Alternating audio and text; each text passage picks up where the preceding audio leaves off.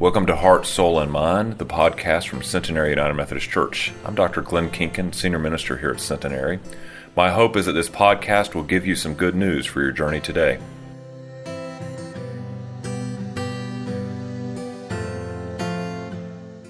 As you switch from the hymn book to the good book, if you will turn with me to the Gospel of Matthew, whether it's the one you brought with you or the Pew Bible in front of you, turn with me there. Gospel of Matthew, chapter 19, verses 16 through 26 is our text for today. Hear with me the words of the Lord. Then someone came to him and said, "Teacher, what good deed must I do to have eternal life?" And Jesus said to him, "Why do you ask about what is good? There is one who is good. If you wish to enter into life, keep the commandments." He said to him, "Which ones?" And Jesus said, "You shall not murder. You shall not commit adultery. You shall not steal. You shall not bear false witness. Honor your father and mother. Also, you shall love your neighbor as yourself." And the young man said to him, "I have kept all these. What do I lack?"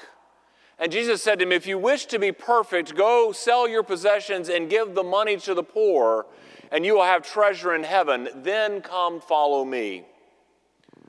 When the young man heard this word, he went away grieving, for he had many possessions. Then Jesus said to his disciples, "Truly I tell you, it will be hard for a rich person to enter the kingdom of heaven. Again, I tell you, it is easier for a camel to go through the eye of a needle than it is for someone who is rich to enter the kingdom of God." When the disciples heard this, they were greatly astounded and said, "Then who can be saved?" But Jesus looked at them and said, "For mortals it is impossible, but for God all things are possible." My friends, this is the word of God for us, the people of God. Thanks be to God. Would you pray with me?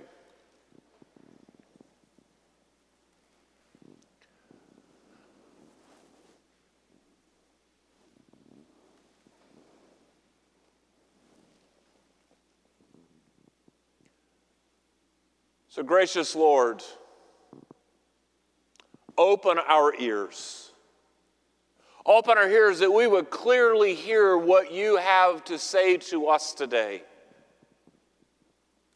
But open our hearts that we would take those words and that we would embed them deep within our souls so that we would leave this place with those words on our lips, with them evident by our hands, by our very lives. That we would be not just hearers of your words, O Lord, but doers of your words. In your Son's holy name we pray, amen. So friends, I want to confess to you, there is a tension in my soul, a warring, if you will. Something that I live with every day, that sometimes is a bit of a struggle, if I'm really honest. I'm a person that believes that it's important for me to be informed about the world around me. I believe that old adage that in my role as a minister that I should preach with a newspaper in one hand and the Bible in the other. And so because of that, I read the newspaper. I read the Wall Street Journal. I read the Winston-Salem Journal. I'm not saying this to brag or for you to go, "Oh, hey, look, my preacher reads." I mean, there are some that don't. I'm not saying this for that. But I also watch the network news in the evenings. I've got the news feed that pops up on my phone with all the breaking news stuff. I subscribe to different news groups that are dealing with the United Methodist Church, ministry in general, the church in the world. I've got all this data coming at me, all this to be informed, to be a better human being, a better minister, a better person. But here's the confession. Some days, with all of that coming of me, with what I read, what I hear, what I see, it makes me sick. I get depressed. I mean, when I think about just the name calling that happens sometimes in the news, I mean, even you think that church groups are supposed to be kind and Christian and we love each other. The name calling that sometimes happens on news organizations within the church is just, it's worse than what you see on kindergartners and first graders on the playground. I mean, sticks and stones may break my bones, but boy, the word sure hurt. And we will call each other names in the world around us, won't we? In every one of our professions, this happens, sadly. The posturing, the infighting, the suffering, the division, the power grabs, the treadmill of human suffering caused by the human condition and human situations, it's exhausting. It's depressing, and so it's no wonder that there are days where I'm tempted to want to turn it all off and maybe just stick my head in the sand and say, you know, ignorance is bliss, right? But is it? There's one such day just a couple of weeks ago where, actually it was a couple of months ago, but anyway, weeks, months, they all run together. But anyway, my cup was just too full. I had all this stuff coming at me, all that stuff I just described, and I was fed up. I sort of felt like a parent at the end of a long summer vacation where you'd done all the fun things. There were still 2 or 3 weeks before school started, and the kids were sniping and bickering, and you just wanted to say, enough. Can't we just all get along? And that was where I was. I was like, I'm enough of this. So I shut it all down. I closed the computer. I shut the books. I quit, I turned off all the electronic stuff. And I put my tennis shoes on and I went for a walk to clear my head, to clear my mind, to refocus my heart. And as with luck would have it, walking through the neighborhood, there was a car parked on the side and it had a stack of bumper stickers. And, I read these things. And right smack in the middle was this bumper sticker. When the power of love overcomes the love of power, then the world will know peace. I just stared at it. When the power of love overcomes the love of power, then the world will know peace. And at that moment, I just stood there and I threw my hands up and I said, amen and amen. It was as if the sermon for the day was done. Because, my friends, that's what that's what you and I need to strive for each day, where the power of love triumphs over the love of power. Because when we do that, we will bring peace to the world around us. Now, the interesting thing about these words, I looked them up because I thought, well, surely that's clever, but surely somebody didn't come up with this idea on their own and say, I've got this brilliant thought, I'll put it on a bumper sticker and I'll make millions. Instead, they said, someone said something brilliant somewhere, and I'll put that on a bumper sticker. And sure enough, I started looking this up. First, this gets attributed to Jimi Hendrix, of all people. But wait, it didn't start with him. Then Mahatma Gandhi. Now, that's actually, it sounds, okay, this is a lot better, right? In case you think it needs to be more wholesome. But then you have to wind all the way back to the 1800s. And I know you all know your British political history. But the British Prime Minister, William Everett Gladstone, in the late 1800s, he was the one that penned these words. When the power of love overcomes the love of power, the world will know peace. And the interesting thing is I read more about him. The interesting thing about his leadership was that he went into office with a very hard-line position, but over his time in office, he actually grew as a human being. He grew as a leader, and he ended up with a very more holistic viewpoint of leadership, as if he had followed his own words. The power of love overcomes the love of power, and the world will know peace. But while those words are attributed to William Everett Gladstone, they are really rooted in this book. They're really rooted in the Holy Scriptures. They're really rooted in the teachings of Jesus. And what you find is in today's passage, today's interaction, is a semblance of that. Jesus is having this conversation with a man who questions his salvation. His subconscious is telling him that I'm a good person, but there's still something I'm missing. There's something wrong, something I'm not getting. And so he goes to Jesus. He's unsure. There's this tension, this warring in his soul. And so he asks the question, hoping that there's a quick, two-step process or validation that maybe he's not unsure after all. So what does Jesus tell him? He says, well, follow the commandments. The man goes, which ones? Because now he's thinking, great, I've got the list. If I can check all the boxes, this will solve my anxiety about my salvation. So Jesus goes through 5 of them, and he ends with, and also love your neighbor as yourself. And so he says that, and the man says, well, I do all these things. And this is the kicker. He's still not satisfied. He's still not convinced. He goes, I do all these things. He goes, what else is there? He's looking for this assurance that surely there's just one more thing I've got to do. And Jesus goes for his Achilles heel. He says, there's one more thing. Sell everything that you have and give the money to the poor, and then you'll be there. And what does the text say? The text says the man walks away. Now, a lot of times we use this text and we talk about the idea of money and possessions and everything else, and yes, that's valuable. But what I want you to understand is I want you to look at the man's relationship. It was about power. The money was his power base. It was what he held on to. He couldn't imagine giving that up, much less giving it up and giving the money to the poor, in a sense, putting him on the same level that they were.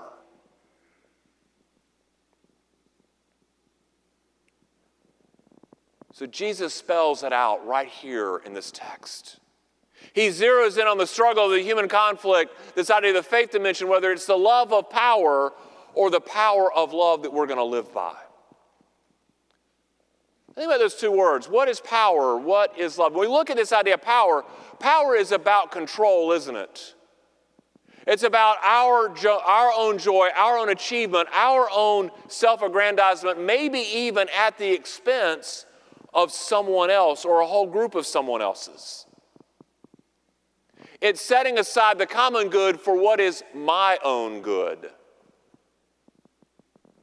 Power is motivated by fear, by selfishness. But then contrast power with love. This love that Jesus preached about, this gospel love, it's a love about affection, about respect. It's a love about interacting peaceably, seeking what is best for all of us, for all the world, for all of humanity, no matter what. It's about tolerance, acceptance, about compassion. It's about care. See, love has this power to supersede everything, including power itself. I mean, love is the highest order.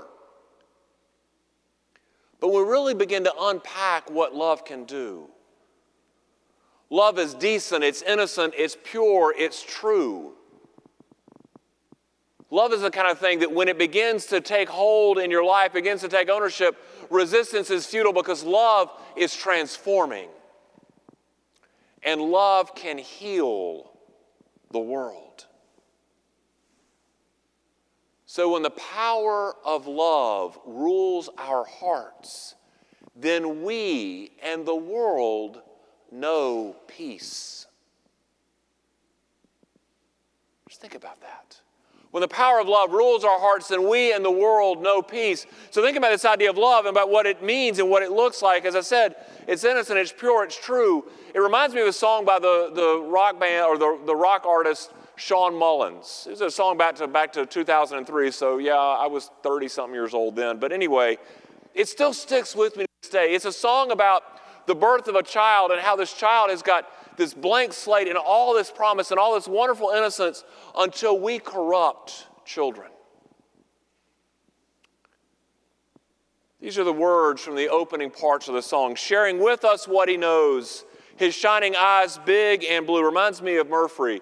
Those eyes big and blue. His eyes big and blue. The world to him is new. To touch a face, to kiss a smile. And his eyes see no race. The essence of a child. He's born to shimmer. He's born to shine. He's born to radiate. He's born to live. He's born to love. And this is the kicker that just punches me in the gut all the time. But we'll teach him how to hate. See, that's the problem. Children come into this world, if we would just pay attention to them and not try to show them the way as we understand it, we would listen, follow their examples of love and grace, we could learn so much. But instead, we want to show them about power, where we control. Remember when Jesus was beginning his ministry, there was a day where there was a large crowd around him, and Jesus said, "Let the children come to me." Now, there's two reasons he was doing this. The first is that children didn't exist. They had the lowest place in society. Children were not only to not be heard, they really weren't even to be seen. So they were always at the back of the crowd. So when Jesus says, let the children come to me, what he's really saying is, this matters to them as much as it does to you adults. This is why we have children in church. This is why I love when they're here, that even when they get a little fidgety, make a little bit of noise, it's okay because they're supposed to be here with us. They learn alongside of us. But friends, here's the other reason. We can learn alongside them and learn from them. Because the reason Jesus wanted the children to come forward is because they are a living object lesson for us. Think about it. You take a child to the beach, and maybe he's got a cousin with him, maybe a brother or sister, whatever it might be, but you take them to the beach and there's other children. You give them about 15, 20 minutes and let them kind of free range a little bit. They will make friends with a family from Ohio that you don't even know what side of the beach they're staying on. And they want to play with their friend all week long. That's all you'll hear about.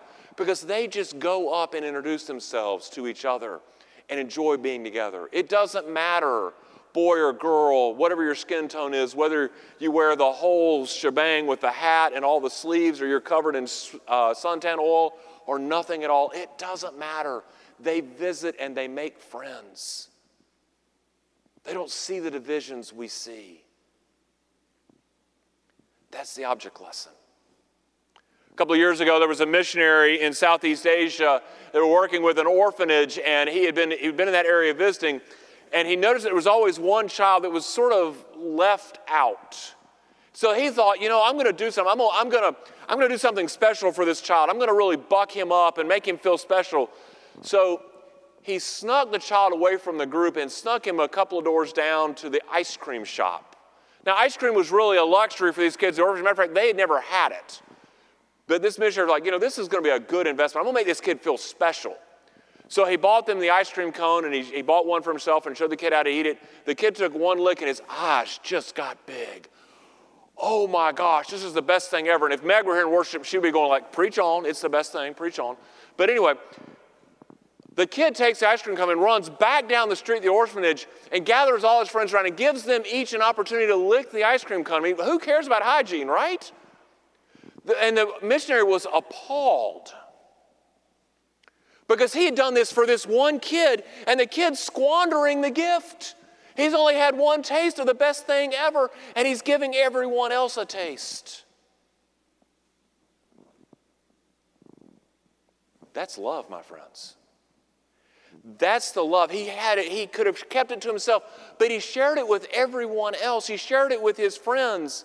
And that's the love that the gospel calls us to discover and to share with each other, to shed our control over others, to see them as our equals, as our brothers and sisters, as true family members, to act and do for the common good for all of humanity, to act and do for the sake of others. And then when we do that, then we know peace in our hearts. We know the joy in our hearts of that biblical, that gospel love. And when we begin to know that, when we begin to practice that, what we begin to realize is that love transforms us. Once that love finds us, it won't let us go, and we can't resist it any longer. And when we begin to practice that, the world can't resist receiving that love from us. I think about Jesus when he was telling the early disciples, they were persecuted by the Romans, and the Roman law of the time was if a Roman soldier came up to you and said, "Peasant, carry my pack," you had to carry it a mile or you would be beaten. If they said, "Peasant, give me your shirt," you had to give it to them or you would be beaten. And you would take the beatings because those were the rules. I mean, it's pretty harsh. So what did Jesus say? If someone makes you carry your pack 1 mile, go another mile. If someone asks you for your shirt, give them your cloak. Which I haven't figured that one out because I always thought the cloak would, but anyway, never mind. But the point though is, do the thing they don't expect. When they strike you, turn the other cheek. Show them love. Show them respect even if they don't respect you. And when they do that, all of a sudden it begins to change that power dynamic. All of a sudden, the Roman soldiers don't know what to do. Like, I only needed you to carry it a mile, but you'll go 2. What do I do with that? It changes that nature. It begins to transform. It transforms the person from being beaten to being in charge. They're the ones that are showing love. They have the power now because they're sharing love. So there's a story a couple of weeks ago that there was a 90-year-old man that went to the bank. Now, I'm sure none of you have ever had this experience, going to the bank and you try to get money out and the bank says, do you have your ID? I mean, most times I do, so this is not a problem. But every once in a while, I don't have it with me. Do you have your bank card? That's my ID, and that doesn't seem to work. Well, this guy had it, and per the bank's policy, because his ID had expired. He's 92 years old. Because his ID had expired, the teller would not give him his money. Following the rules, straight down the middle, would not give him. And so he sort of got upset about this, and he began to create a disturbance. I would like to have seen what that disturbance looked like, just for the record, because I'm curious. But he created a disturbance, and of course they called the police, and a police officer walked in and quickly realized what's happening. And do you know what he does? He tells the fella, he says, "Come with me, sir." And they get in the car and they drive to the DMV. I mean, he gets a police escort to the DMV. If you've ever been to the DMV, you know that that's just an exercise in getting ready to be frustrated. But now he's got a police escort to the DMV. He goes to the front of the line, and just like he's got his ID, it's updated and he's ready to roll. And he gets in a police escort back to the bank. And the guy can get his money. See, the police officer understood that love, understood that respect, and showed it. And he transformed a depressing situation. He transformed a tense situation. He just transformed a disturbance in the lobby to an object lesson for all of us. What can we do to help each other, to change the course of each other's lives, or even just each other's day? See, in the presence of the love that Jesus is talking about, resistance is futile. It's transformational. And in that moment, the world knows peace. And when we know that kind of peace, the world begins to heal just a little bit more, one step at a time. Remember a couple of months ago as we were reading in Corinthians, we were talking about Paul, and he was going through that whole litany of gifts and graces and what was happening in the church. Remember, he said, now the greatest of these, faith, hope, and love, the greatest of these is love, and I will show you a more excellent way. That comes at the end of chapter 12 of 1 Corinthians. Well, we know what 1 Corinthians 13 is, right?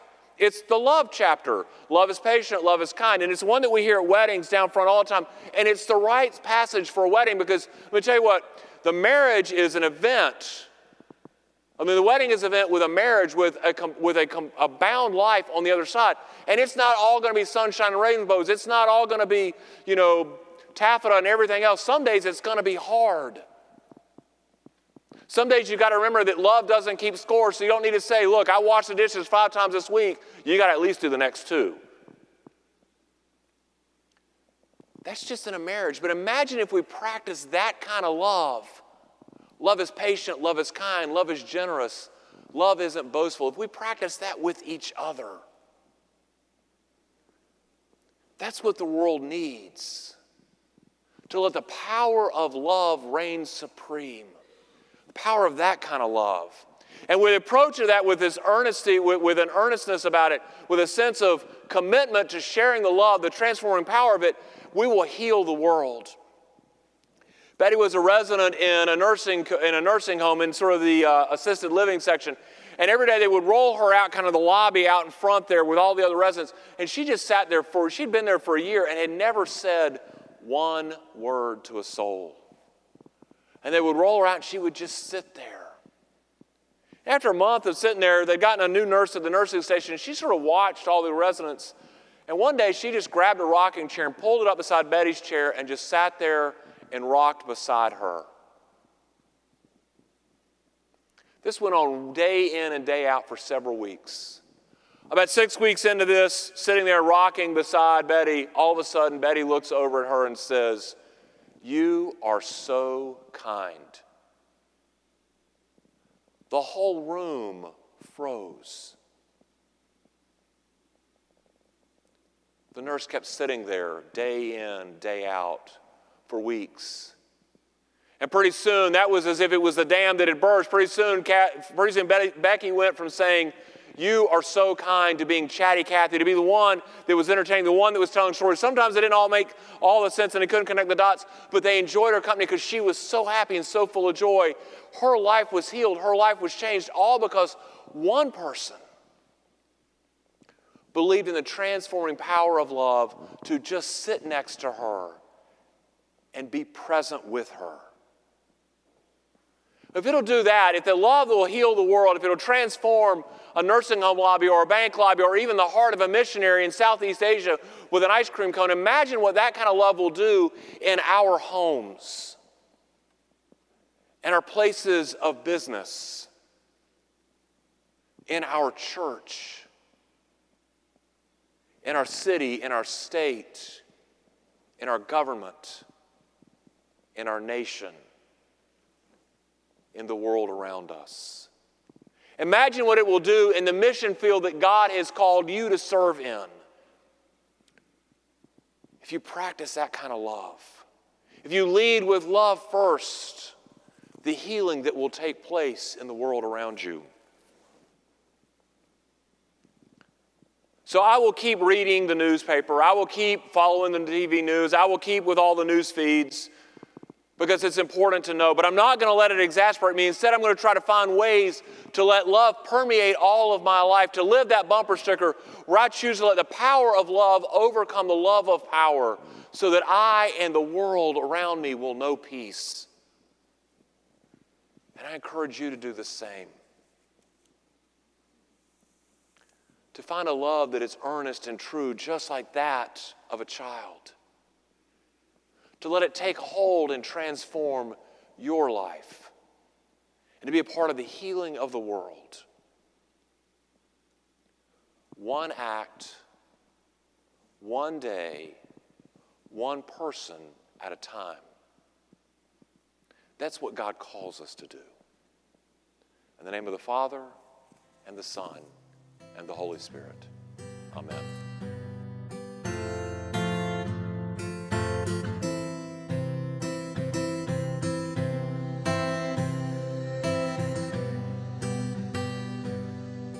Thank you for listening to Heart, Soul, and Mind, the podcast for Centenary United Methodist Church. We hope that you will consider joining us for worship on Sunday mornings at 9 or 11 a.m. Blessings.